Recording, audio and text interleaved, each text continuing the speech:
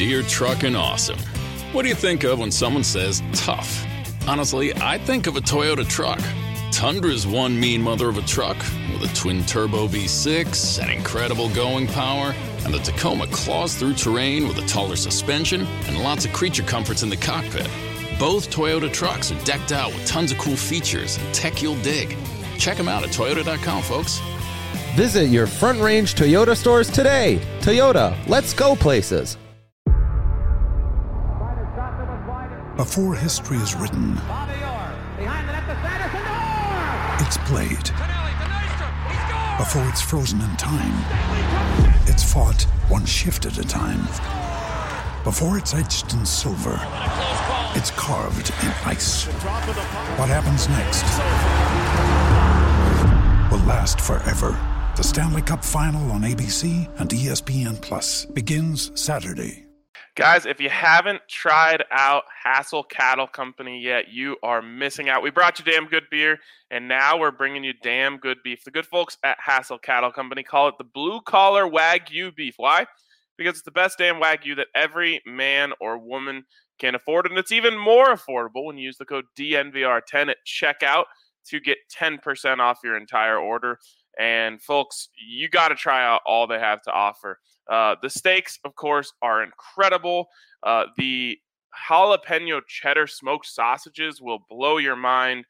They have this beef bacon that is really interesting and delicious. And their burger won Food Network's Northeast Burger Jam. They've got all sorts of delicious stuff you can try at HassellCattleCompany.com. That's HASSELL cattlecompany.com. And again, use that code DNVR10 for 10% off your order. It's Hassel Cattle Company.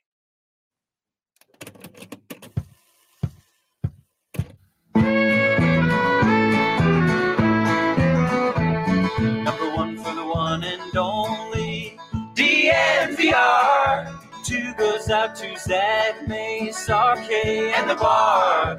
Three for Mr. B in that old trophy case. Number four, we're still waiting for. Well, bring on the chase.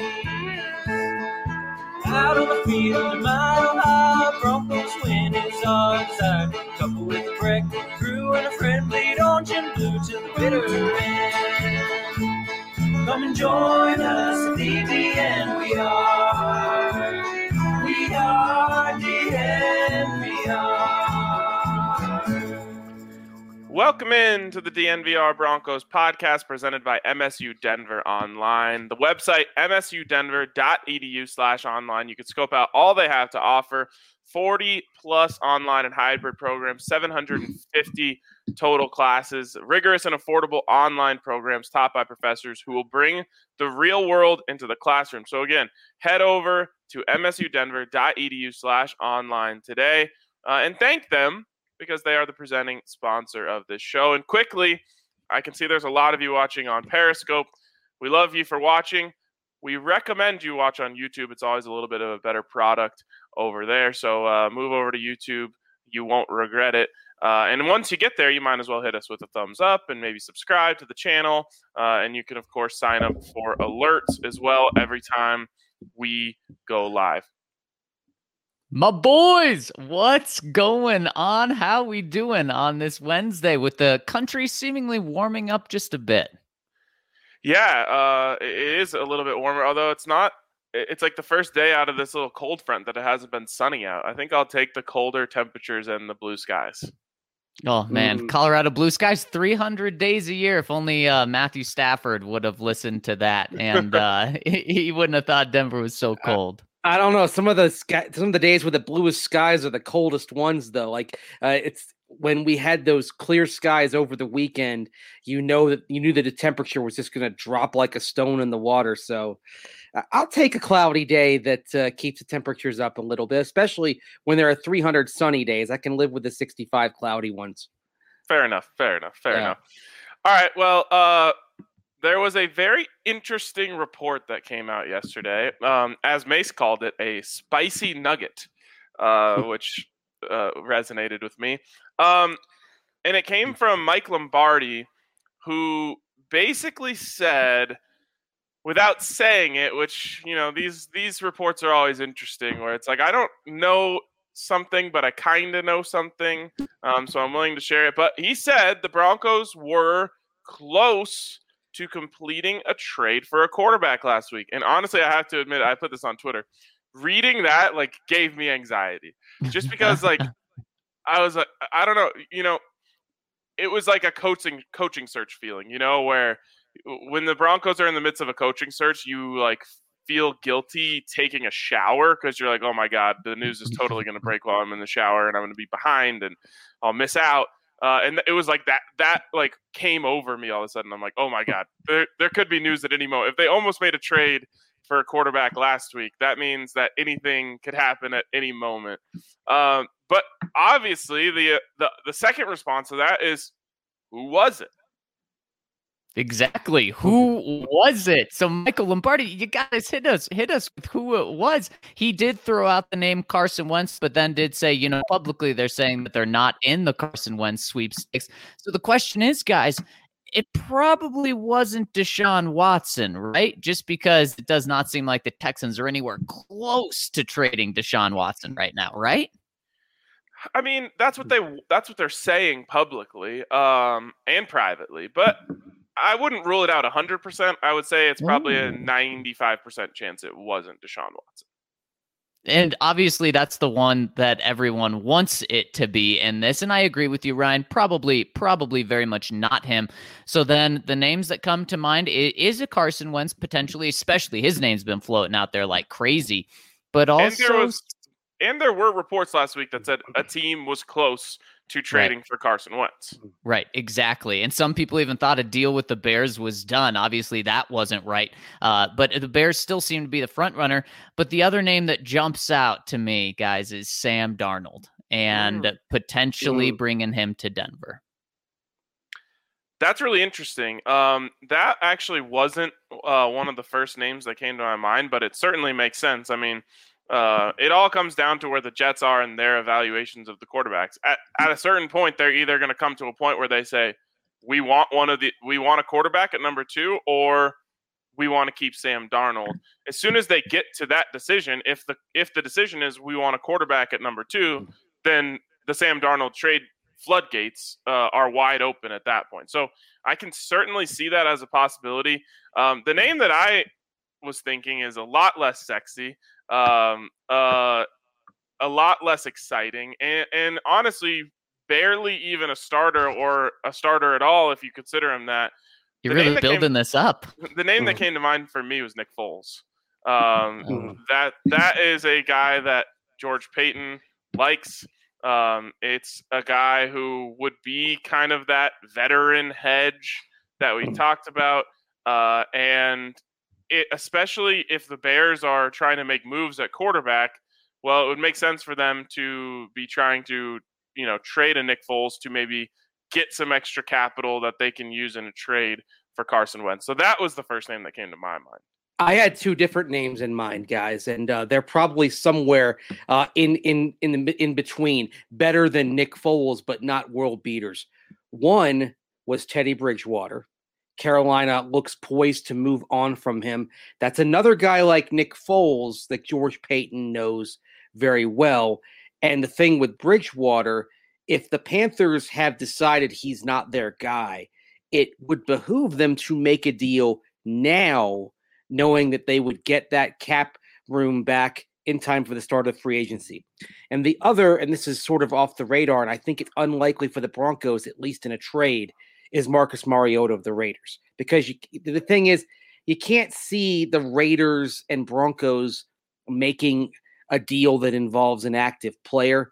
But at the same time, there have been some rumors swirling about Mariota's name, connecting him perhaps to the Patriots as somebody that New England might target in a trade. So if Mariota is somebody you're thinking about, the time to strike may be now. And the fact that there are going to be potential trade options for the Raiders rather than just outright cutting him to get that $10 million off of their books, and they're over every projected cap right now. So they have to make a move or two here at least. there may be a preemptive strike there. The problem is, would the Raiders trade Mariota in the division? That's why I have my doubts about that. But those are two names that popped in my mind, guys. Yeah, Man, and so the question is, guys, what's the best option? Are any of these good options? And then I go back to the first name that I mentioned, and that was Deshaun Watson. What does this do to the Broncos in terms of the Deshaun Watson sweepstakes? If they're trading for Nick Foles, if they're trading for Sam Darnold, if they're trading for Marcus Mariota, what does this do? Is this it? Is this the upgrade that they make, and they're not looking to the draft? They're not looking to a bigger trade? That would be foolish if that was the case. Now, if it's Wentz, then I think you're probably set because of the money that it would command. And I don't know of a single Broncos fan or a media person who is a fan of that idea. I actually think Carson Wentz is very high on what I'm calling the Tannehill scale, meaning can turn back into a very good quarterback. But even then, the money is just what scares everyone away. And I'm sure there would have to be some crazy cap Olympics going on, gymnastics, I should say, that would kind of make it more palatable. I'm assuming that. But again, no one wants that. It doesn't excite anyone.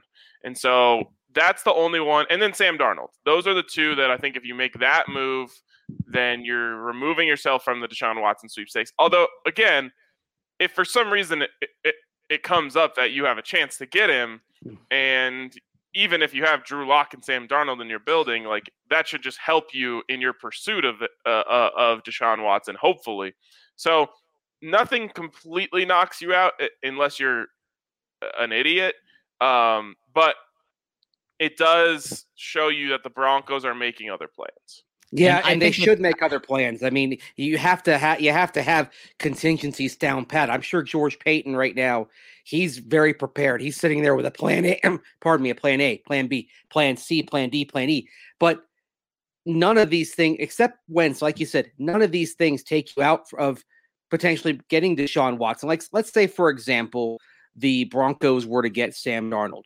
Now, it might hurt them because the price of Sam Darnold could involve swapping the 9th and 23rd picks, so moving down effectively kind of the cost of a very late first-round pick to move to get Sam Darnold.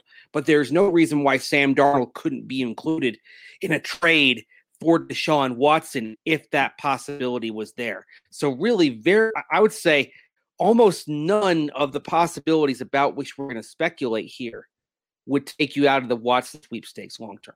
You can change your plans and go get him. And I do think that those two names, Sam Darnold and Carson Wentz, do take you out of the sweepstakes for for Deshaun Watson because of what you're going to have to give up. If it really is a first-round pick for Sam Darnold and for Carson Wentz, like some people have reported, then I just think that that'll take you out of that. And that's why it's a very interesting point right now. We're sitting here February 17th, a month away from the official start of free agency, and George Payton may have to decide, okay, are we going all in on Deshaun Watson, or are we waiting and seeing if we can get Deshaun Watson, or do we have to make other plans right now? I just love how all roads lead to Deshaun Watson. I hope the Broncos also view things the way that we do on this show, where all roads lead to Deshaun Watson. But I was thinking about this in terms of, let's say the Texans are stubborn idiots and they want to hold on to Deshaun Watson as long as they possibly can, just out of spite. I actually think the Broncos are in as good of a position as anyone to be patient here. Now, it would require them making a small bet on Drew Lock, meaning just take your chances with Drew to start this season rather than trying to make a minor upgrade or rolling the dice on a Carson Wentz or Sam Darnold. Now, if I'm being honest, it doesn't sound like that's something they want to do. Right. But if they think they have a shot at Deshaun, they have the luxury, in my opinion, of being patient and saying, okay, well, this allows us to kind of run it back with Drew, give him however much time we want to give him to prove. And yeah, maybe you could still bring in a Nick Foles for a day 3 pick or whatever it may cost. But you say, okay, we're going to roll with Drew, give him another chance, and then we'll keep a close eye on the Deshaun Watson scenario. To me, that's almost a better scenario than bringing in a Carson Wentz or, Sam Darnold is debatable. Those are closer. But to me, it's like, okay, well, find out what you have in Drew. And if you don't like it, then you can get more aggressive for Deshaun as the season goes on. And let's say you don't get Deshaun, because as we know, that's still not a likelihood. Then worst case scenario, as we've talked about before, is you have another bad season and you are in a better position to make a move for a quarterback next year. And in a weird way, because you have been discussing this Deshaun Watson trade where you give up so much, giving up a bunch to move up in the draft next season isn't going to feel like nearly as much anymore. Well, there's another thing also in play, because let's say you're thinking about next year, and if Drew Lock isn't the guy, maybe your plan A is to pick a guy in next year's draft. Well, then a way to help do that is to move down in this year's draft and try to accumulate capital for next year. But let's say that you're able to move down and pick up a first-round pick for 2022. Well, if Deshaun Watson, his situation lingers into the season, all of a sudden you might have 2 first-round picks to trade from next year, plus a first-round pick in 2023. You have the capital that all of a sudden makes it a little more palatable. You're not blowing up 3 years of first rounds and 2 or 3 years of second rounds. Maybe you can kind of confine the damage a little bit, but that requires getting more capital for 2022, which would almost certainly mean going from pick 9 to pick 25 or 26 or somewhere in that range. The question is, can the Broncos do that? Something that also really helps the Broncos with this, guys, is if they really like a quarterback in the draft, because then they don't have to do anything in free agency. They don't have to make a trade right now. Maybe this is tipping their hand, saying we don't love any quarterback in the draft right now if they're trying to pick up a significant upgrade right now. But then it doesn't make you make a decision in 1 month when free agency starts. You get another month and a half to decide, and because it just really seems like want Drew be guy without much competition at all. They want to bring someone substantial in. That's every single time a name's brought up, it seems like the Broncos, there's some rumor coming out about how they talked about adding him. And the commenter here says, what if Locke kicks ass in the scenario where you play him this year? That's the best case scenario, or, depending on how good that really means. Again, in the world where all roads lead to Deshaun Watson, well, now Drew Lock is a more tradable asset in that deal, or he's good enough that you say, oh, we're good. And again, if Drew takes a massive leap this year, that remains the best case scenario for the Broncos. Someone said last week, like, what if he's a front runner for MVP in week 8? Do you still trade him for Deshaun Watson? It's like, no. Now you have a very cheap MVP front runner, and you don't have to give up anything to get him. Of course, that remains the best case scenario for the Broncos, as it has been for the last couple of years. So that's another reason why you like that scenario, or you're at least comfortable in that scenario. Now, if we're just being honest, as much as I or you may believe in Drew to do that, it just doesn't feel like the Broncos do. It doesn't feel like George Paton does. It feels like, I remember Mace talking last year about how the Broncos were going to take a step back and watch the film, and how once you remove the recency bias of the end of the season, they might have a different look at Garrett Bowles. Well, as we know, they ended up after that time declining his 5th-year option, which unfortunately turned out to be a bad move for the Broncos. But this could be a scenario like that, where removed from the uptick of Drew at the end of last season, George Paton watched the film in its entirety and just said, I don't like him. I want better. And that's certainly what it feels like right now for the Broncos. But again, I believe in Drew. I think that, if he was given the opportunity this year. I think he's going to do a lot better than he did last year, especially with the continuity at offensive coordinator. Any last points you guys want to make on this before I move on to another quick subject?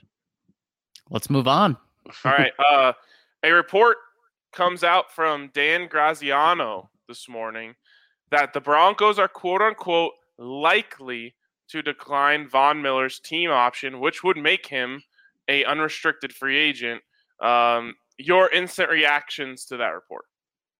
Not a surprise, and probably unfortunate for a lot of Broncos fans. But to me, that says that, guys, this has been building up like this since really Von did the interview with Brandon Stokely and Zach Bye. When we saw the instant reaction to Von Miller potentially taking a pay cut as hanging up the phone and not being willing to talk about it. Now, obviously, different circumstances when you're asked on a radio show about it as opposed to being asked by your organization to take a pay cut. But just how put off he was by that made me think, I don't think that Von's going to take the pay cut that the Broncos want him to take. Of course, a $22 million cap hit, $18 million in cash this year. Broncos may have said, you willing to cut that in half to $9 to $11 million? And he probably said, are you kidding me? He may have gone down to $16 million from $18 million or something like that. And that's not the type of pay cut that the Broncos were looking for. So unfortunately, this doesn't surprise me at all. And if I were to have guessed, I would have also said yes, that the Broncos are likely to turn down this option. Yeah, this is a tough one to palate for a lot of Broncos fans. And I just, I remember when the Rockies traded Nolan Arenado thinking, man, I didn't realize it when I was seeing Nolan Arenado's last swings in a Rockies uniform. And that kind of hurts in a weird way. And this would deliver that same shot of pain of like, man,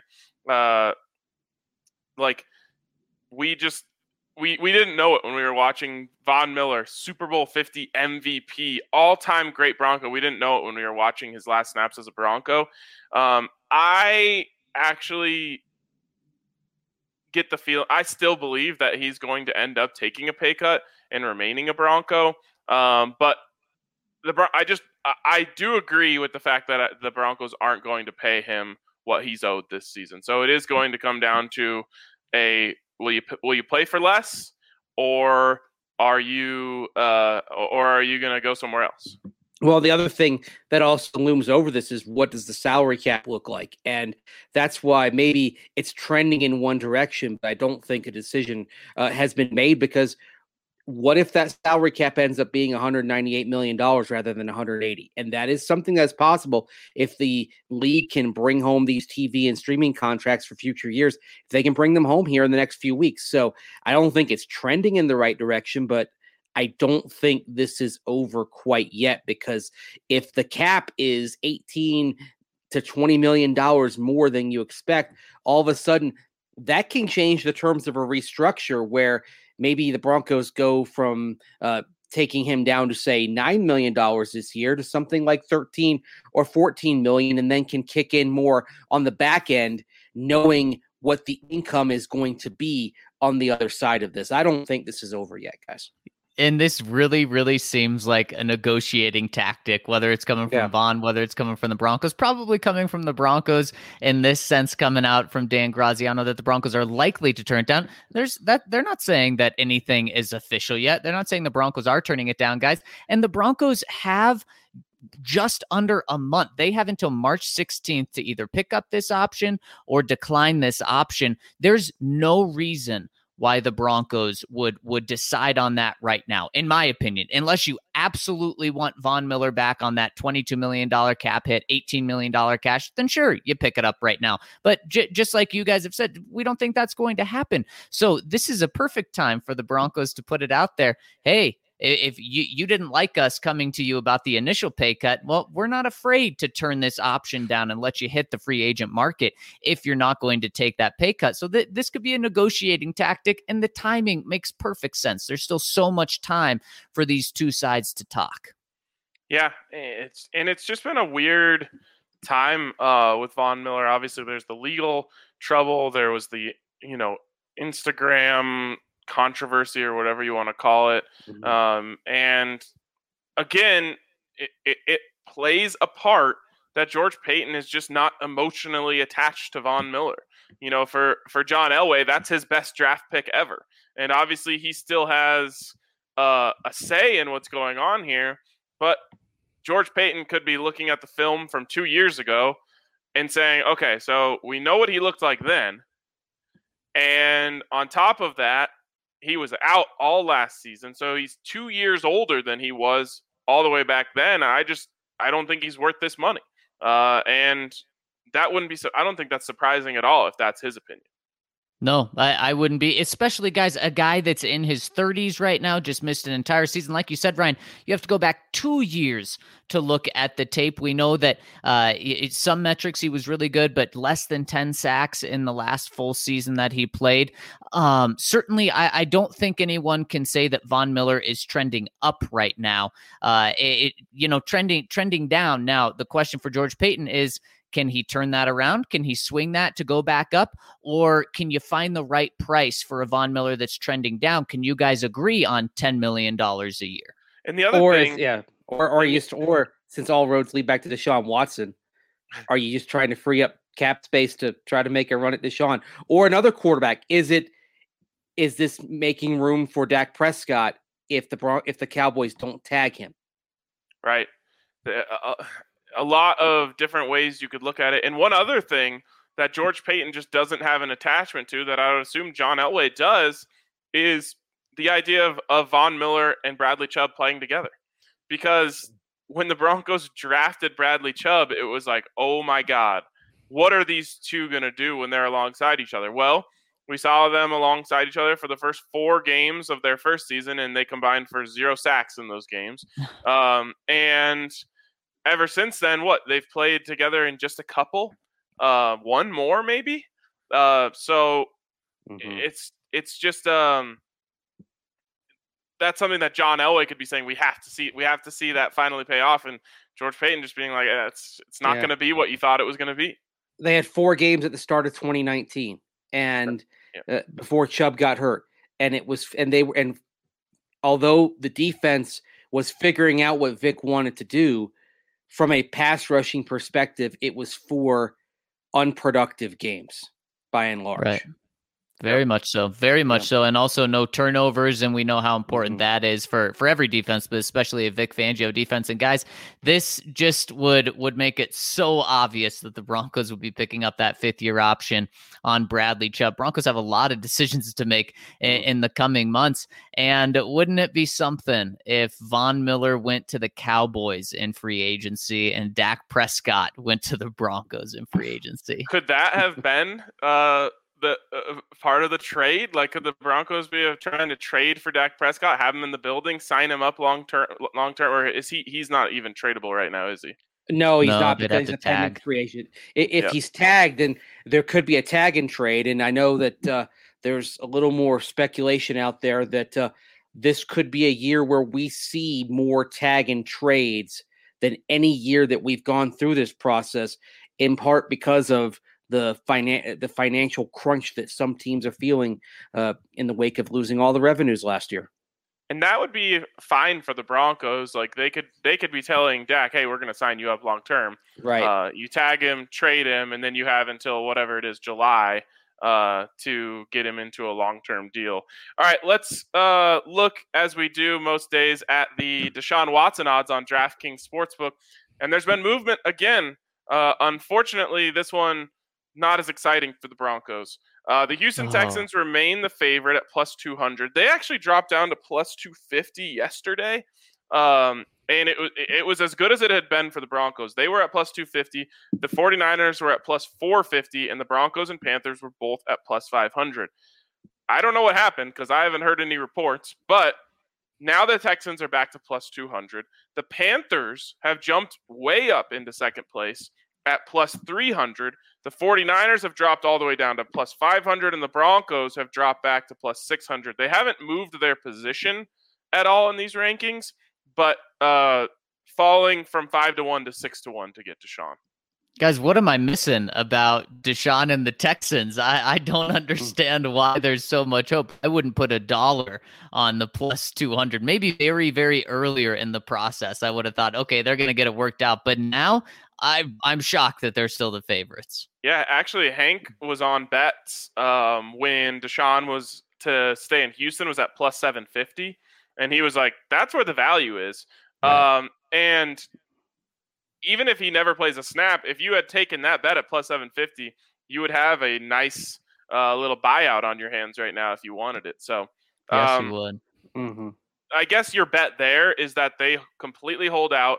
It gets to week 10 or whatever when you have to report if you want to get an accrued season, and he shows up and plays. I would just think even if he shows up, he's going to say, like, my hamstring hurts or something and not play. So anyways, that's where the odds are there. If you're getting a little more value today than yesterday, if you wanted to make that your DraftKings pick of the week, but let's do that now. Zach, I'll start with you. Are you going Deshaun to the Broncos for your DraftKings pick of the week? Oh man, I probably should. But no, guys, I'm going to go with something that just keeps happening again. Tom Brady being disrespected. The Bucs guys, to win their division, they're only minus 143 on DraftKings Sportsbook. How? I mean, now I would get it if Drew Brees was coming back and Drew Brees was looking like the old Drew Brees, but he's not. And then you have Matty Ice out there who knows if they draft Justin Fields, they're not going to be competing. So who does that leave to compete for the division? It leaves the Carolina Panthers. I mean, maybe Deshaun Watson. Maybe Deshaun. Still, come on, guys. This is so easy. Give me the Tampa Bay Bucs to win the division at minus 143. I guarantee you, I was not going on DraftKings Sportsbook to look for my pick of the week and pick this one just based on Tom Brady and the Tampa Bay Bucs. But this one was just crying to be picked. Well, you know what? There's actual football games to bet on this weekend because you have the spring season of some FCS teams that didn't play in the fall that are sitting there, and so you've got some games now. You're looking for teams and programs with stability to make a bet on. James Madison is as good as you're going to find in FCS, but boy, even for them, a 41.5 point line in their favor against Morehead State, that's too much. So I'm going to go for a lesser power, but still a consistently proficient program in FCS nonetheless. And that's Wofford, of course, the Wofford Terriers out of Spartanburg, South Carolina. They're 60.5 point favorites at home against the Bears from Mercer. And I'm going to take Wofford, even though I'm giving Mercer 60.5. But so if you are a compulsive type who likes to bet on football games, the next few weeks, they're for you as FCS cranks it up. There you go. I love a nice deep college sports pick. I made some money on Presbyterian the other night, their basketball team. That is know what deep. their nickname is? The Blue Hose, of course. Very good. That's from Clinton, South Carolina.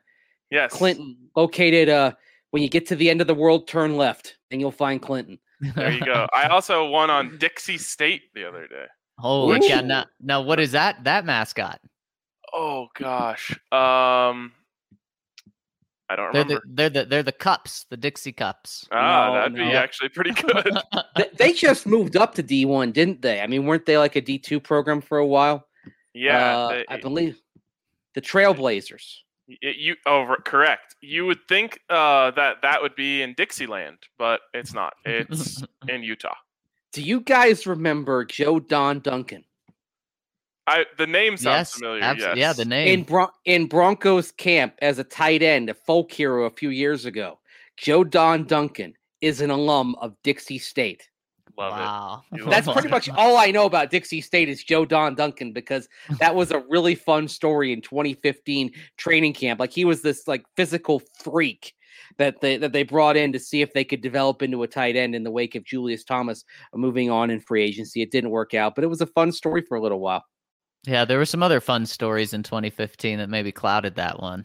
Yeah, see, everyone. Yeah, you forgot about that, but yeah, I'm here to keep the flame of guys like Xavier Oman and Joe Don Duncan and Triandus Luke alive. If you didn't do it, no one would. So exactly, there probably wouldn't be a need anyway. But it's it's kind of fun to look back on these camp studs who didn't work out, but they had their season in the sun. Alas, it was summer and not fall. Exactly. Well, I'll go to. I'm not going to a deep in the cut college, but I will go to a player who once did play for a very obscure college. He started at Tyler Junior College, and then he moved on to Marquette. It is Jimmy Butler. I have been making lots of money on Jimmy Butler lately. He's just on a tear right now, and in 9 out of the last 10 games, he's had over 7.5 rebounds. In 5 out of the last 5, he's had over 7.5 rebounds. So I'm taking Jimmy Butler over 7.5 rebounds tonight against the Warriors. He's just when he like puts his head down, he's just so dominant. So he's been all over the place, assists, rebounds. You can really make money on a bunch of different ways on Jimmy Butler right now, but I'll go with the rebounds tonight. I love that. I love that bet. And I don't think that number will ever go up because he's not like a rebounding champ. Exactly. Yeah. A lot of those player props stay put. Now they move the juice on them. It's not great tonight. It's in the minus 160 range, but as I've gotten older, I've realized it's all just about getting wins however you can, not about it's not about anything else. You can't go broke if you're taking a profit, right? That's exactly right, Zach. Except someone in our comments once tried to convince me that you can, which I still don't believe them. Defies all laws of economic theory. I mean, yeah, they were like, "Oh, you're forgetting about this, that, and the other thing," and I'm like, "No." We may be having that comment show up tomorrow. Hey. If I profit on my sports bets, that means I won more than I bet. And my account just keeps growing. How could I possibly go broke? Well, I have no idea. And let's say, and we hear that with football, you don't go broke making a profit if you're a quarterback, so you take what's there. And let's say that that ended in every drive being ending in a field goal attempt. You know what they'd call the team that did that? Champions. Champs. Because they'd score on every possession. All right, I think that's going to wrap it up for us on the live side of things. Thank you to everyone who is tuning in via YouTube, hitting us with that like, subscribe, and maybe even sign up for alerts as well. Thank you to everyone who's listening on the pod side. For those of you who aren't listening on the pod side, you can catch the second half of this podcast anywhere you download podcasts. We'll talk to you later. All right, we're rolling along on the DNVR Broncos podcast presented by MSU Denver Online. And, of course, we got to give a shout-out to Breckenridge Brewery, who now has entered the seltzer game. Guys, I finally got my hands on one the other day, and I have to say, best seltzers I've ever had in my life. Now, I've only had one so far, so I still have to expand my horizons. But I had the Honeydew, which came at a high recommendation. And, my goodness, well, what I love in a seltzer is a very subtle flavor. I don't want it to overpower me with some like artificial flavoring, and this is just a nice little hint of honeydew on there, but a very smooth seltzer. You take a sip and instantly you're like transported to a rooftop. It's 85 degrees out, not a breeze, and you're just chilling, sipping that, keeping you cool, having some good conversation with some good company, and that's why they call it Good Company Hard Seltzer. So make sure you get some wherever you can. Check them out. I think they just changed the game, changed the seltzer game. And they did it at the perfect time to allow you about a month to get your starting five together for March Madness. Because you want to know going into March Madness, are you going to have 2 honeydews? Are you going to have them all be honeydews? Are you going to go one of each flavor? And guys, we've got March Madness coming up, and there's no better place to get in on the action than DraftKings Sportsbook. And DraftKings Sportsbook is also letting you dip your toes in the water to get ready for March Madness as well. They're giving all new users the chance to cash $100 $100 on basketball games this week. What new users can do is they can bet $1 on any team to hit a three-pointer in any basketball game this week. And if your team makes a three-pointer, just one, you'll cash $100. That's all it takes. One three-pointer by your chosen team, and you'll turn $1 into $100. And if you don't want to do basketball just yet, well, DraftKings has awesome daily odds on hockey, soccer, so much more, including even future football odds like I did for my pick of the week. So head to the App Store now, download the top-rated DraftKings Sportsbook app now, and use promo code DNVR to get your shot to turn $1 into $100 when you bet on any team to hit a three-pointer in any basketball game this week. That's promo code DNVR for new customers to get a shot at 100-1 odds on any basketball team to hit a three-point shot this week. Only at DraftKings Sportsbook. Must be 21 or older, Colorado only. New customers only. Restrictions apply. Winnings paid out in $425 free bets. See DraftKings.com/sportsbook for details. Gambling problem? Call 1-800-522-4700. All right, let's jump into the questions from the listeners. First one here from maybe the Dingo H. Baby. Says, first, what's up, guys? What new rules are the owners eyeballing for the new league year? I've read a few stories about allowing every play to be reviewed. Is that feasible when trying to keep the game structured in a decent time frame? Yeah, I don't think that's feasible. It's always going to be kicked around, and probably the Patriots are always going to propose that. It's one of the annual traditions. A couple of things to look for, though. Number one, remember the onside kick alternative proposal that we saw in the AAF? The Broncos actually had a 4th and 15 proposal 2 years ago. I think that's going to potentially gain some traction, maybe to the point where it gets a trial year or a trial run in the preseason, if there is a preseason, but there's a little more momentum in that direction for the onside kick alternative to happen. And then another thing that may be in play this year is, and they may try this in the preseason as well, they feel like they've made progress in terms of making kickoffs safer, in terms of cutting down the hits. And so if they've made kickoffs safer, as it appears they have, they'd like to see more kickoffs returned. So is this the point where they talk about moving the kickoff spot back to the 30? That's something that has also been quietly discussed over the last few months. So you're telling me they think that the rules have made kickoffs safer? Not the fact that no kickoffs are being returned anymore. They think that when kickoffs are returned, that the rules have made them safer plays than they were before.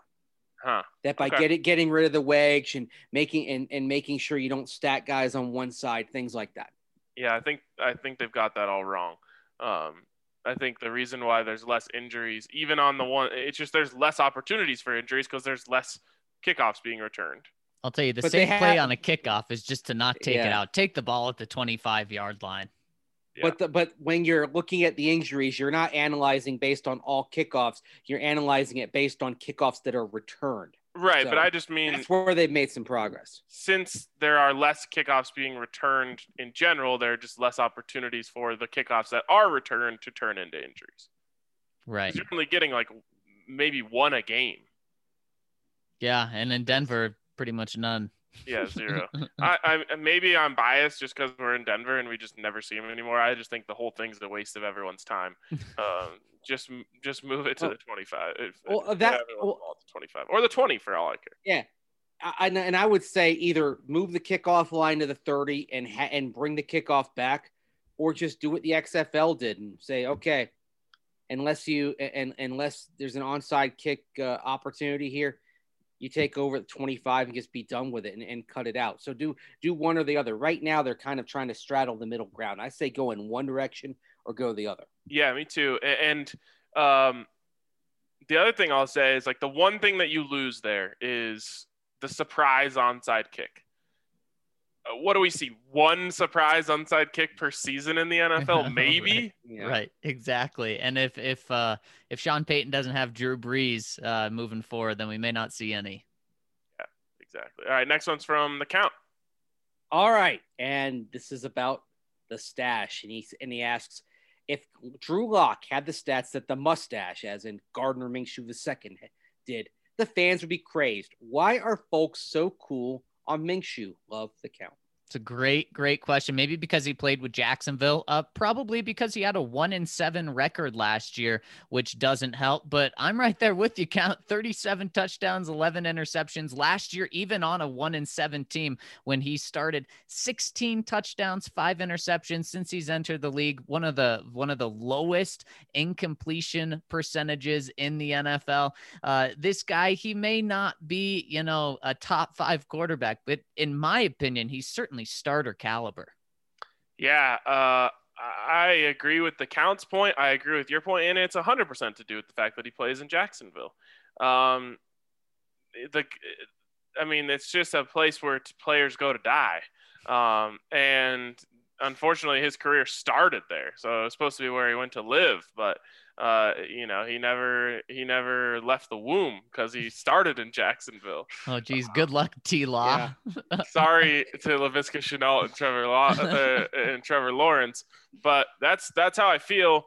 And I think if he goes to a legit team, I think he's going to be a legit quarterback.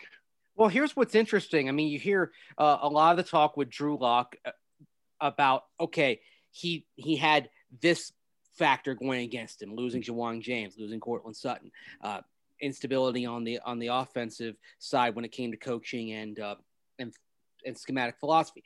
That's all there. I mean, but Gardner Minshew probably had a lot less to work with than Drew Lock and had better individual production, right? I mean, he's better across the board over the last 2 years than Drew Lock is. So who's to say that Minshew couldn't come in here, and he already has a substantially lower giveaway rate. He has a fumble or INT once every 33 plays, and Drew Lock it's once every 23.6. So who's to say that Minshew couldn't come in here with the talent that the Broncos have and tear it up? Why can't Minshew be? Why can't he profile as a better and a more fun and a more comfortable Kirk Cousins? I mean, that's who he could be, where you never really talk about Kirk Cousins as being, a top 5 quarterback, but top 10 quarterback. Kirk can be that, but in Gardner, I think could even be better than that. And also just a lot more fun and a lot less uncomfortable. Let me ask you guys this. If it's a Minshew Lock competition, who do y'all think wins? If it's a fair competition, I do think that Minshew will win. However, I think in that situation, I think Lock starts with the upper hand. But why? Why would he start with the upper hand? Yeah. Because he's the incumbent. And because I think they're giving up, what are they giving up? A 4th-round pick, 5th-round pick for him? It's not like they're bringing in the 2nd or 3rd pick for him. Refresh my memory. It's hard for me to remember just because I wasn't at every practice, so we kind of have to all combine our thoughts here. Did Drew turn the ball over a lot in training camp that you remember? Not a lot. I would say normal amount. I don't think he was perfect with it, but normal. Yeah, he had a couple of days where they clustered, where he had multiple giveaways. It seemed like that was the thing for Locke. If he had one, it was a day where he'd have 2 or 3, which also lends itself to the belief that they were trying to push the envelope a little bit more, either on offense or the defense. There were days when the defense cranked up the pressure, and that was a point of emphasis, and Locke had some mistakes that resulted from that. Yeah, I think they were back-to-back games a couple of years ago in Vic Fangio's first season where the Broncos lost to Mitch Trubisky and they lost to Gardner Minshew, and both were similar in the sense that it was a late-game comeback. The other team's quarterback made some big-time plays at the end of the game, and it reminds me of what Mace has said about Vic Fangio and how he's won with Mitch Trubisky. I think if Gardner Minshew comes in and competes with Drew Lock, and Vic Fangio is the one making the final decision here as the head coach of the football team, I think he wins the job because he doesn't turn the ball over. And I just know as a defensive coach, Vic just values that so much of if you don't put my defense in bad spots, my defense is going to kill it. Yeah, absolutely. And you go through all these quarterbacks that we're talking about as hedge possibilities. If you look at them over the last 4 seasons, the only one who has a worse giveaway rate, a worse interception and fumble rate is Jameis Winston, of course, because he had that famous 30-30 season down in Tampa Bay in 2019. Other than that, all of these other guys in the last 4 years, Darnold, Foles, Fitzpatrick, Wentz, Trubisky, Dalton, Minshew, Bridgewater, Tyrod Taylor, they all are much better in giveaway rates. And the guy who's actually the best of all in that is Tyrod Taylor, which is why I think even though there's not the familiarity with him, that he's somebody that could be on the Broncos' radar as well. I take it back, guys. I think that that really anyone that they bring in will have the favor of Vic Fangio. And also, this is going to be George Payton's guy. Drew Lock is not George Payton's guy, so you're not going to have John Elway up there, giving the advantage to the incumbent. So I take that back about the incumbent. I don't think that's going to have much on it, unless they bring someone in that's also very, very turnover prone, and that could be a Jameis Winston type. But guys, I think Jameis Winston they're bringing in, and it's not really a competition. I think it's very clear that it's Jameis's job. So over these past couple of days, and I just lost sight of it when talking about that, but over these past couple of days, I found it hard to see Drew Lock being the starter, just because it almost feels like we're at the point of, anything but Lock. And I don't like to say that, but that's just the feeling that I've been getting from the Broncos. Yeah, I get that same feeling as well. I feel like they've crossed a Rubicon here, that just enough has come out publicly regarding their interest in other quarterbacks to where they're looking for somebody else. They don't know who that somebody else is going to be yet, but they're looking for somebody else. Period. Yeah. I'm with you guys on that. I wouldn't say anyone. I don't think if they bring in Nick Foles, he's going to end up being the starting quarterback week 1. But I agree with you guys that I think they have quietly made a decision on Drew Lock. It's that he's not their guy, which is a bit of a bummer, I think. But I think if they end up starting Drew Lock, it's because their other plans didn't work out. And that's not a good place for anyone to be. But Drew can, of course, still have an opportunity to prove them wrong. Could that have been the trade the Broncos were working on last week? Is Minshew a guy you have to trade for, or is he a free agent this year? Yep. He's a trade guy. You would have to trade for him. 2 years left on his contract, and he's playing on his rookie deal. So he's the cost control quarterback. And he's highly cost control because he was a day three pick. He's as cheap as they come, but he hasn't played like it. And the funny thing in Jacksonville, the thing I love about Jacksonville is clearly they weren't sold on him because they kept trying to push him out of the lineup, and he always got back in. Always. There's something to be said for this kid's moxie. Yeah, there really is. I am so here for that quarterback competition. Oh man, wouldn't it be so much swag? Like that would be a real competition. Now I can actually see those two getting along and enjoying each other's company, but both are really gritty competitors.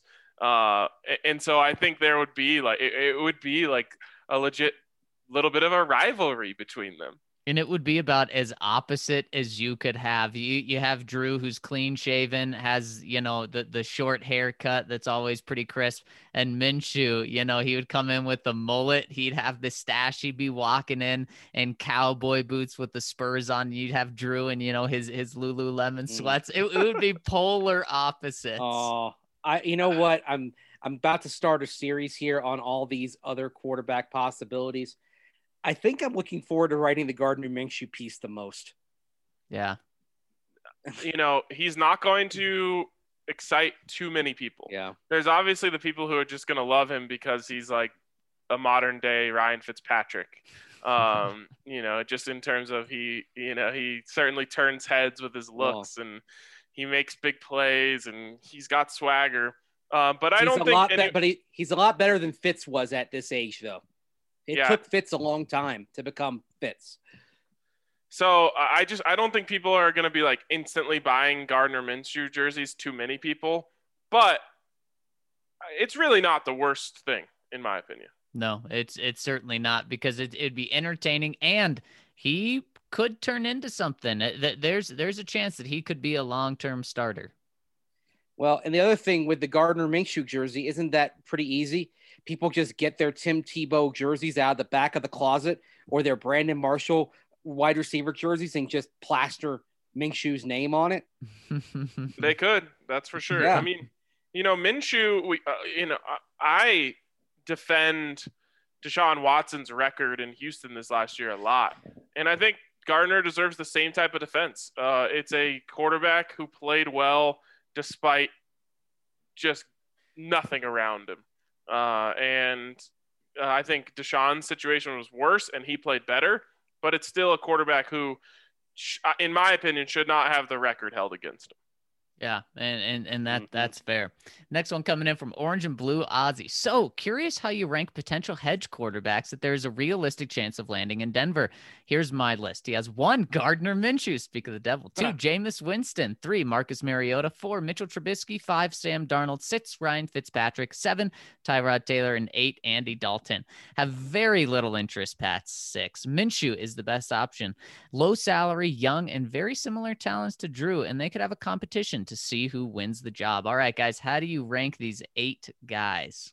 You know what's interesting? First of all, on Orange and Blue Aussie's ranking, he clearly is about the hedge with upside, because all 5 of the guys that are atop his list are 20-somethings. The bottom 3 are the 30-somethings. Right. And that's what I would have as well. Yeah. And I would probably have the same bottom 3 as him, with Fitzpatrick leading the way of those guys. Yeah, I would rank Sam Darnold a lot higher than that. I would too. I'd probably put Sam Darnold 3rd. And honestly, number 1 for me would probably be Jameis Winston.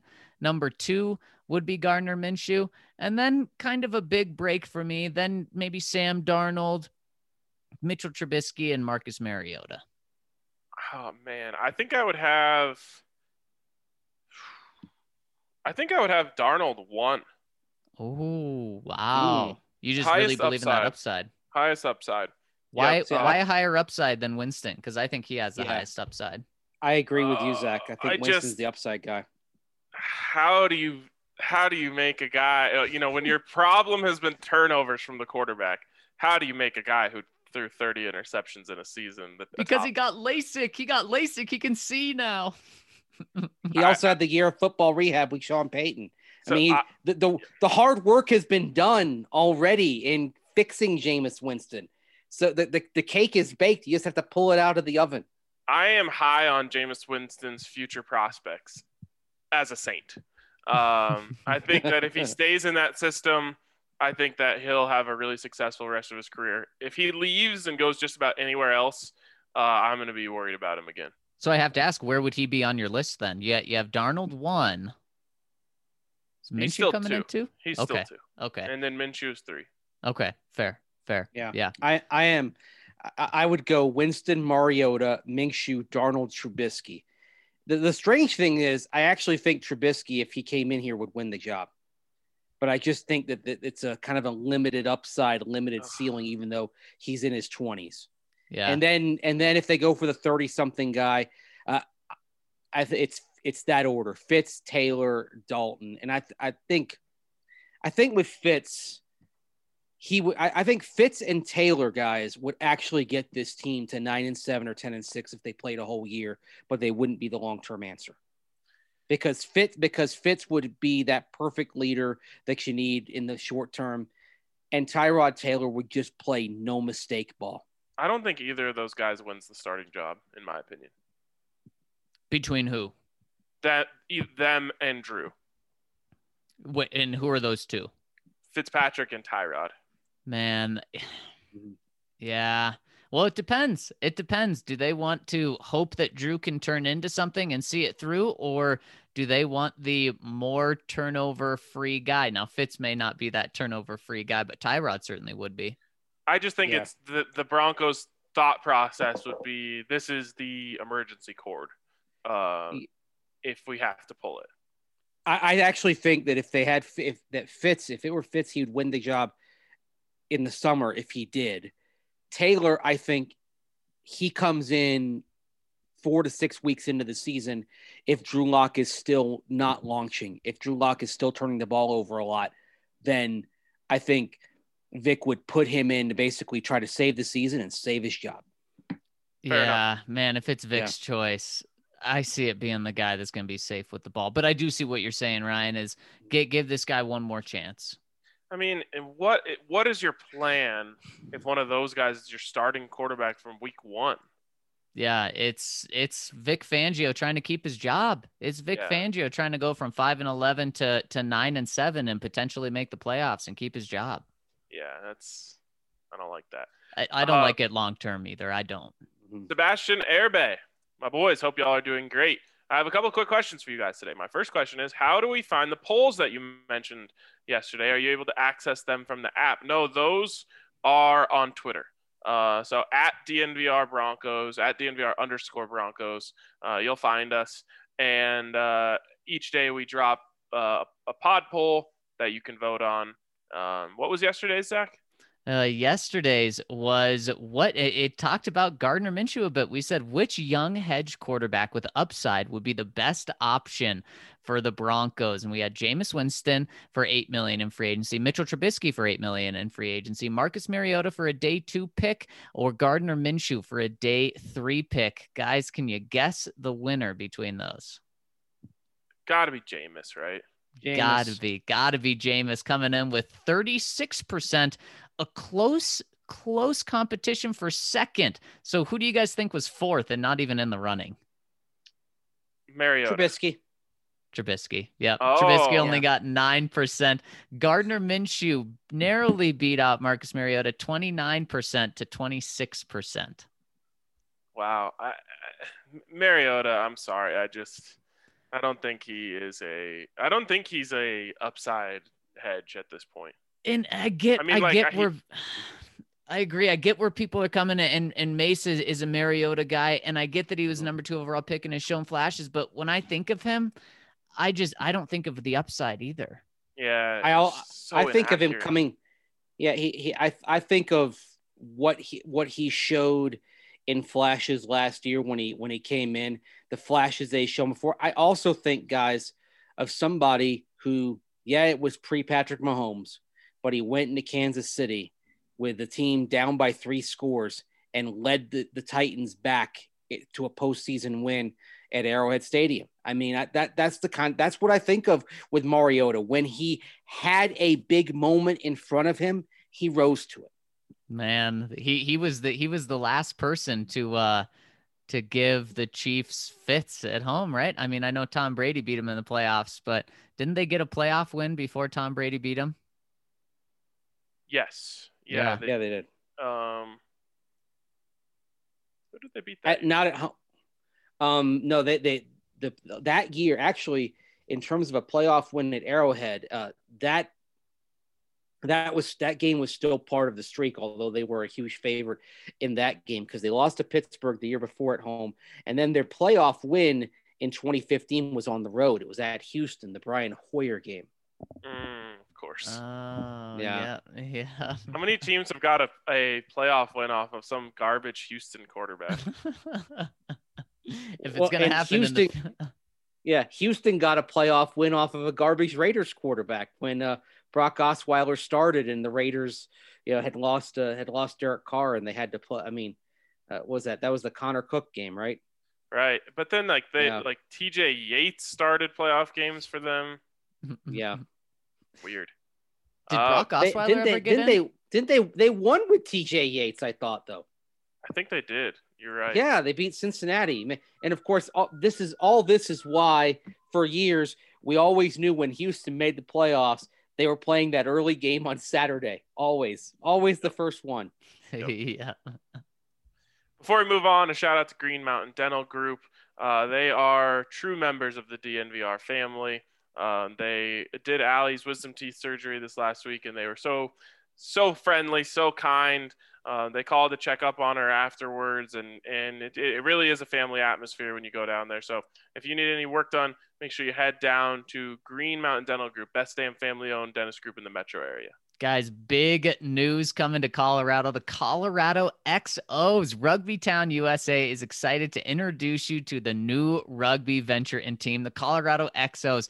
The XOs are athletes who have competed at the highest level of their respective sports and coming from backgrounds in football, basketball, baseball, wrestling, soccer, all types of backgrounds. These athletes possess the necessary skills to excel at the game of rugby. And it's so cool that they're putting this team together. And you can learn about all of these athletes and their stories at infinitypark@glendale.com. And of course, we've got our guy Colton Strickler breaking all of the XOs down and everything going on with American rugby at thednvr.com. Anywhere you find podcasts at DNVR Rugby, and of course on Twitter at DNVR Rugby. So if you want to try out for the XOs, well, give them a look at infinitypark@glendale.com. Or if you just want to learn about the XOs, make sure to go to thednvr.com.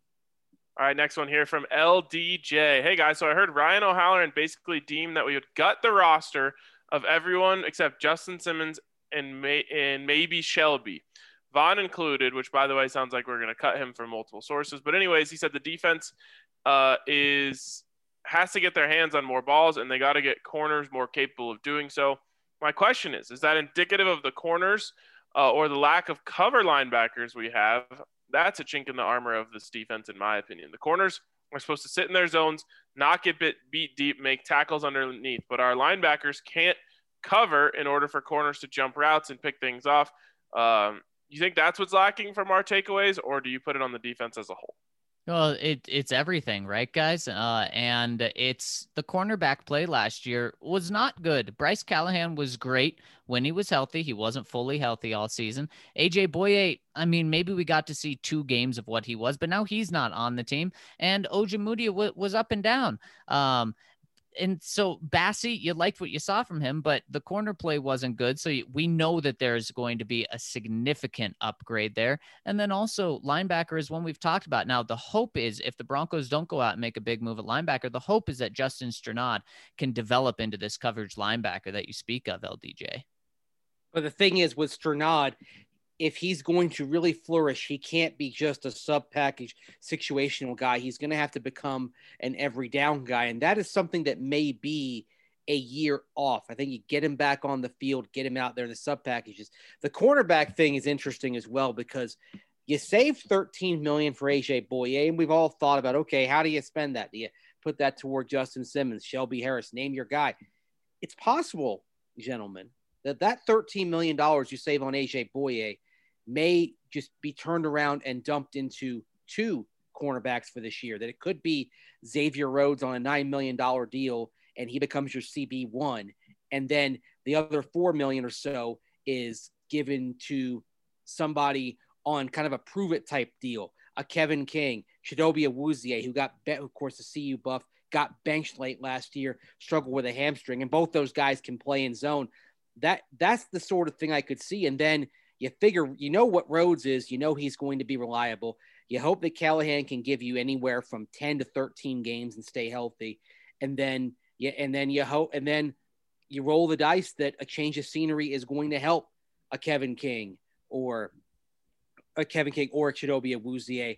And then you don't have certainties, but at least then you're talking about kind of a cluster of five guys, even before you get to the draft, where you say, all right, we feel like we're going to be able to find 3 out of this 5 that can help us out. Yeah, I think you have a good point there. I think LDJ has a decent point that just the Broncos, in my opinion, in the middle of the defense, in the front 7, of course, and talking about those linebackers, those guys just aren't very good at occupying their zones and taking stuff away there. So it makes things a little more difficult on the corners. But I do think there was very inconsistent corner play this year.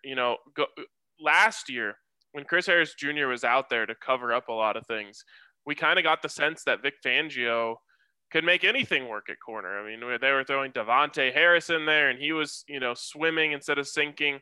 There was all sorts of guys. Bosby was looking good. And then this year, you took out Chris, and I think it kind of helped it fall apart a little bit when it came to the idea that Vic Fangio can succeed with any corner.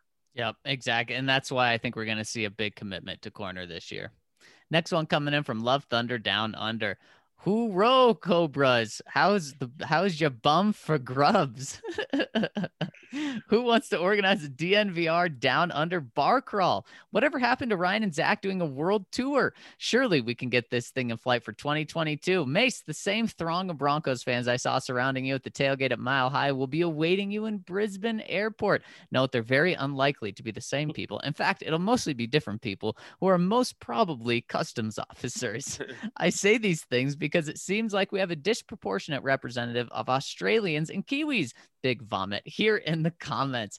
Given your lack of presence here in our great sunburned land, in our honor, please say, and yes, it's G-rated, you beeping legends. All right, boys, I'll see you down at the Billabong, where I'm sure you will be busy as a one-armed bricklayer in Baghdad with a couple of china plates having a chin wag about some bird named Cheryl from Gundawindi.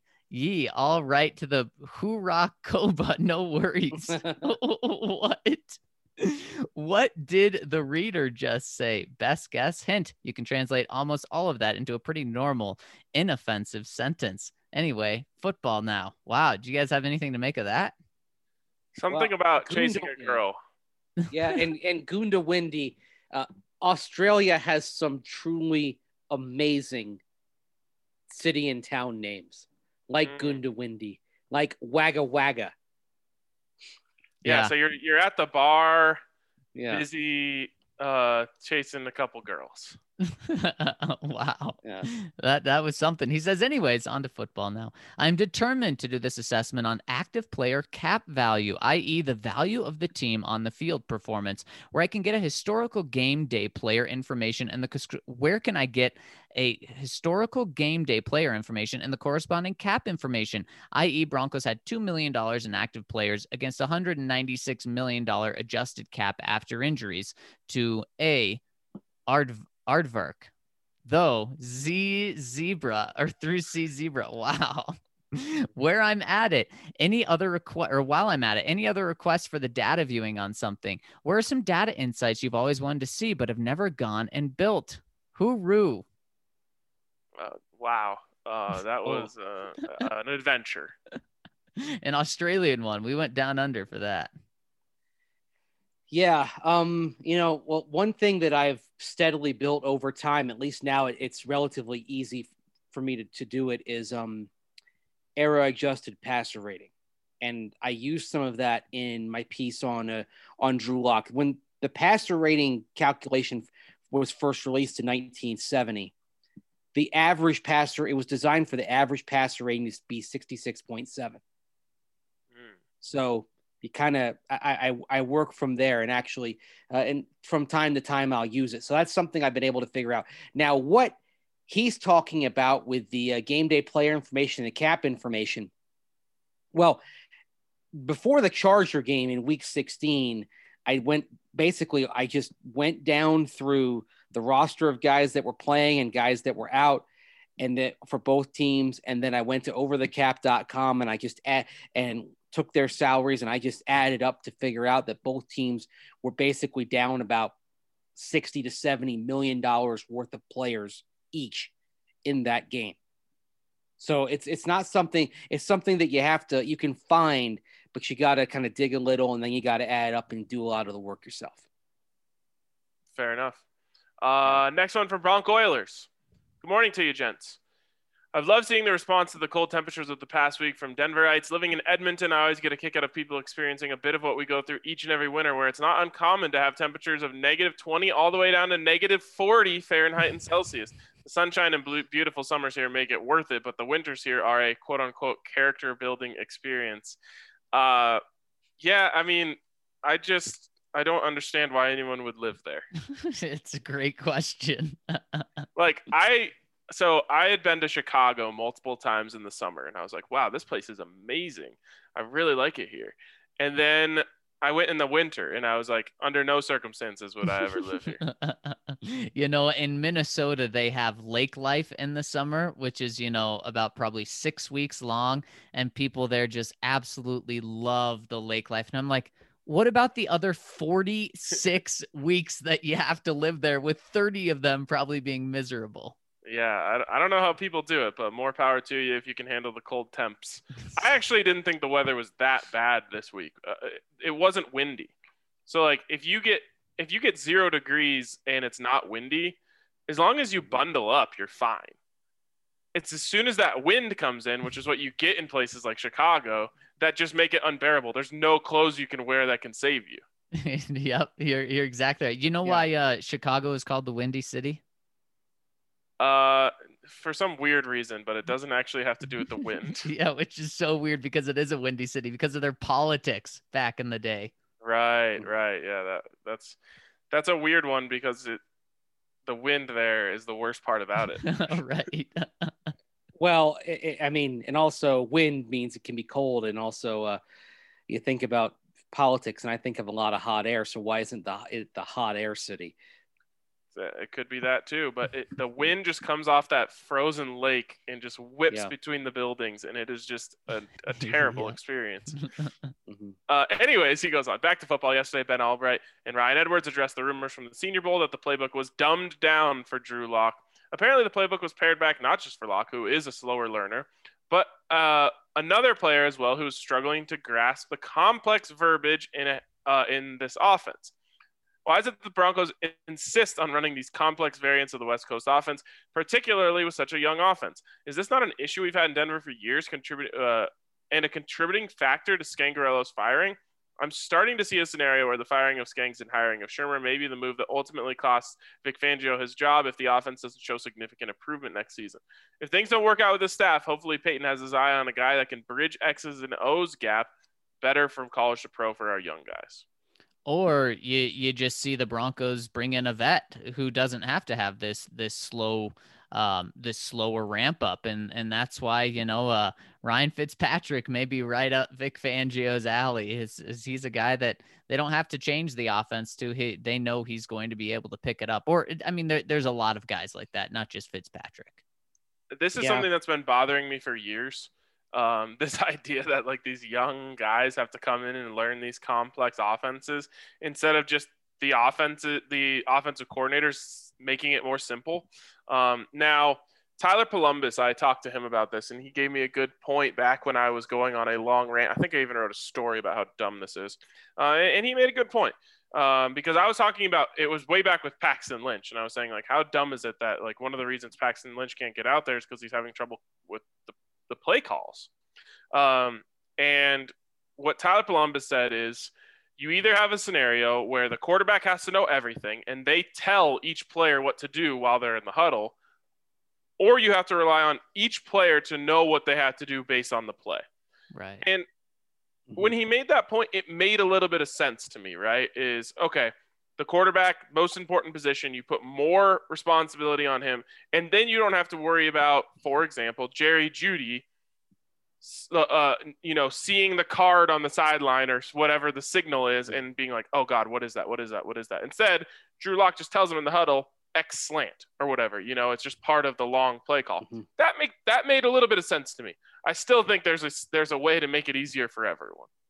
Yeah. And I think, and there are schemes that do that. Like a West Coast type of call will be fullback, west, right slot, 3-7-2 Y stick. And so in that, everybody's got some level of instruction, but the quarterback there's an onus on him to have to figure that out. If you go with the offense that the Broncos ran when Josh McDaniels was here, it's that New England runs, and a lot of teams run around the league, which goes back to the late Ron Earhart and Ray Perkins in New England in the 1970s.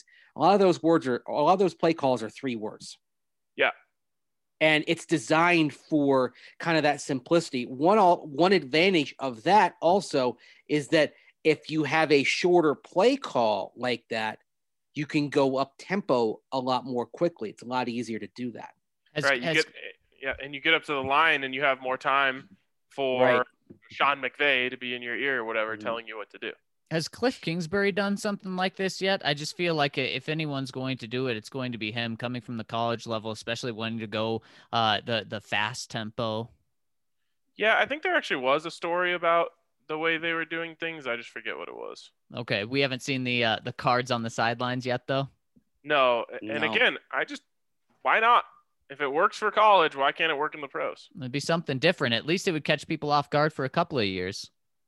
Well, that inevitably, a lot of what we see in college comes to the NFL at some point, with the exception of like the wishbone offense. So I'll predict it in the next 5 years, there will be a team that does the poster board pop culture image play call. Got to say, I'm disappointed it's not your guy, Cliff, Ryan.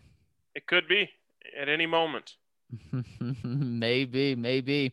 Next one coming in from the other ride. My boys, if the Broncos allocate significant sums to re-signing Justin Simmons and Shelby Harris, that would foreseeably leave significantly less to sign a veteran cornerback.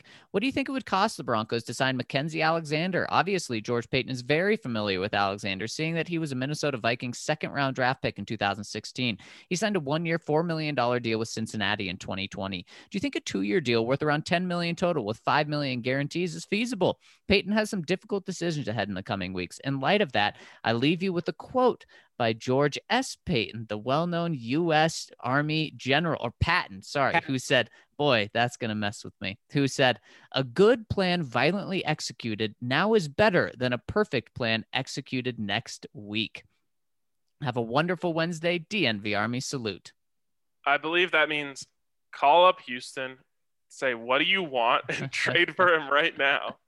There you go. My mind there. Yeah, I think I'm not sure what the market value is for Mackenzie Alexander. But I think, there's options out there for the Broncos to improve the cornerback position in free agency. Everyone is keying in on the draft because I think the Broncos are in prime position to get one of the top 2 corners there. But the Broncos have been known to, whatever the position we're looking at early in the draft process, they fill it in free agency. Yeah, and what 2 names to keep a close eye on? One of them is Mackenzie Alexander, and of course the other is Xavier Rhodes, that we talked about a bit, but both big-time connections with Minnesota, or those are 2 guys that the Broncos will avoid with a 10-foot vacuum pole because George Paton will say, I've been around these guys, I don't want anything to do with them. Well, the other thing with Alexander is he's purely a slot corner. And so if you bring in Alexander, that means for as long as Bryce Callahan is healthy, you're going to play him on the outside. And is that the best role allocation of resource? And that's why I could see them going in another direction for that other corner. Although I think Xavier Rhodes should be at the top of their list. Rhodes just makes too much sense. Yeah.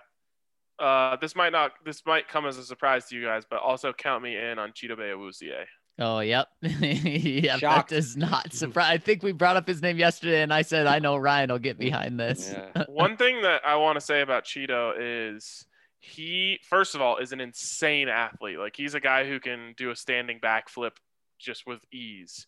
But he also plays the game with a tenacity that I really, really love. He plays corner. He plays the game with the tenacity of a old school middle linebacker.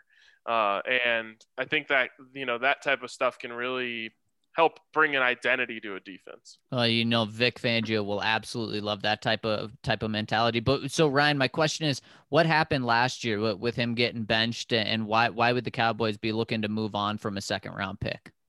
Injuries. He's just been banged up too much, and I think that played a role in him getting benched last year. I just think he wasn't 100% healthy and dealing with that, and just wasn't able to make plays the way that he's used to. So are we talking about a prove-it deal for him, 1-year prove-it deal, especially this year where we could be seeing more prove-it deals than ever? If you could get that, do it.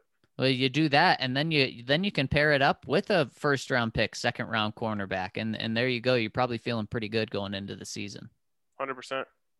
Next one coming in from Hey Duke, Abides? I always forget. Abides. As in the reference to Big Lebowski, the dude abides. Oh, of course, of course. Hey, Duke abides. There we go. Looking back on yesterday's discussion about guys who could benefit from a fresh start in light of the rumor mill cranking about the Broncos not picking up Von's option, is he someone who could actually benefit from a fresh start? Over the last few years, it just feels like Von has been increasingly frustrated, which I get too much, losing, injuries, and so on. It's pretty reminiscent of Chris Harris Jr. last season. Don't get me wrong, I hate the idea of seeing Von going elsewhere, and I do believe he has some good football left in him. I hope we can negotiate an extension and keep Von here, but my gut tells me the chances are 50-50 at best. At the very least, I hope he goes out of the division if he does leave. The misuse of hyphens really tripping you up there, Zach. It certainly was. Yeah, I mean, he's absolutely one of those guys. I think that if Von Miller were to be let go by the Broncos and signed with a true contender, you would see the best version of Von Miller that there is. I think he could have a 15-sack season on a winner. I think that he could, just dominate. Let's go back to the plan from Vance Joseph, right? When you're ahead, you get to pin your ears back. Those guys get to tee off on the quarterback. And it's just a totally different world that you're living in. And I think, playing in Buffalo or playing in Green Bay or in one of those places where those teams build leads, I think he really would have a great season. So, yeah, I think he's actually probably top of my list in terms of guys who could use a change of scenery. Yeah, that's a really good point. What about Von Miller and J.J. Watt going up to Green Bay and pairing up together? What about Von Miller, and I doubt they have the cap space for this, but going and pairing up with his old friend Shaq Barrett? Oh, man. Is Shaq – who's wearing 58? I mean, Shaq is wearing 58. Yeah. Von will go back to 40. Oh, wait. No, yeah, Devin White's 45, right? Yeah, I think – and he could do 40. He's hinted at wanting to do that a lot this past year. Right. Oh, we lost Mace there for a second.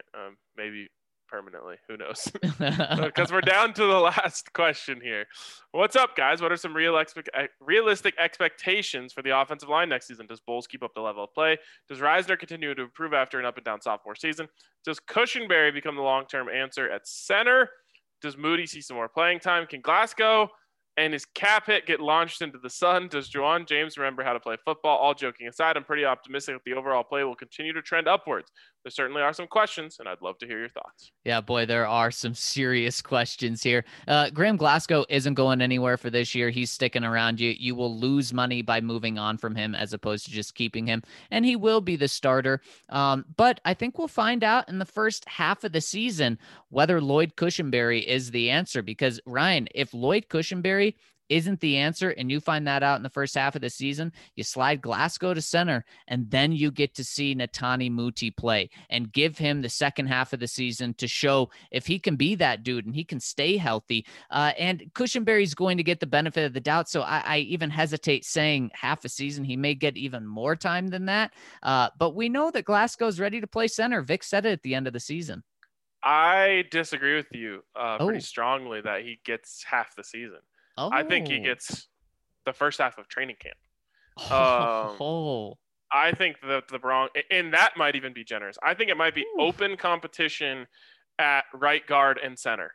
And that means that one of those guys is going to get it, meaning, Glasgow will occupy one of the positions, but I think they're going to work him in at center, see if they like that with Netani Muti at right guard. And I think there's a very decent chance that could be your opening day starting lineup on the offensive line. I like that. I like that a lot. And they're just going to have to decide whose upside do they like more, Netani Muti, who they only saw one game of, but he was pretty darn good, or Lloyd Cushenberry, who Vic Fangio's got his back. So I like that. And then Ryan, right tackle, no one can say that Juwan James is going to be the starter for all 16 games. You would be absolutely crazy to say that. So that's something that the Broncos, that may be the most difficult position outside of quarterback for them to address. Do they spend big money? Do they use a top draft pick? Do they cross their fingers and hope that Juwan James turns out to be the guy? It's a tough situation. They have to know better than we do, right?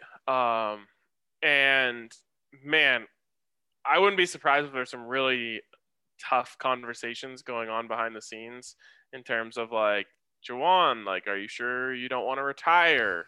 Right. Like those are the type of things that I think could be legitimately happening. Maybe there's a settlement on a release where, hey, we'll pay you this much money to terminate your contract. Like, I think there's some tough conversations going on behind the scenes, or maybe I'm totally wrong about that. And Mike Munchak is saying Juwan James is fine. I completely respect his decision to opt out last season. And when he comes back, he's going to be a beast. Maybe I'm off on this, but I think there's probably some tough conversations going on behind the scenes. And what you really hope and what you need, Ryan, is you need the left side of your offensive line to have no questions, because we just talked about how there could be significant questions in the middle and on the right side of your offensive line. Garrett Bowles needs to be the player that you paid him to be, and that's a $17 million left tackle, which he absolutely was last year, even better than that. But he has to be that again this year. And also, you need Dalton Reisner to take that step forward and show the progress that he showed his rookie season. Yep. Agree. All right. That's going to wrap it up for us. Before we get out of here, shout out to Green Mountain Dental Group. I told you about them before. True members of the DNVR family. I met them. They came down to the bar for an Avs game with a big family, every single one of them wearing an Avs jersey. And those are the type of businesses I like to support. The ones that are members of the DNVR family. They truly are, in every sense of the word. They've supported us throughout the entirety of the pandemic, which means a lot to us as well. So remember, if you sign up for a cleaning, x-ray, and exam, you'll get a free Sonicare toothbrush from Green Mountain Dental Group. That's going to wrap it up for us today. We will talk to you tomorrow on the DNVR Broncos Podcast.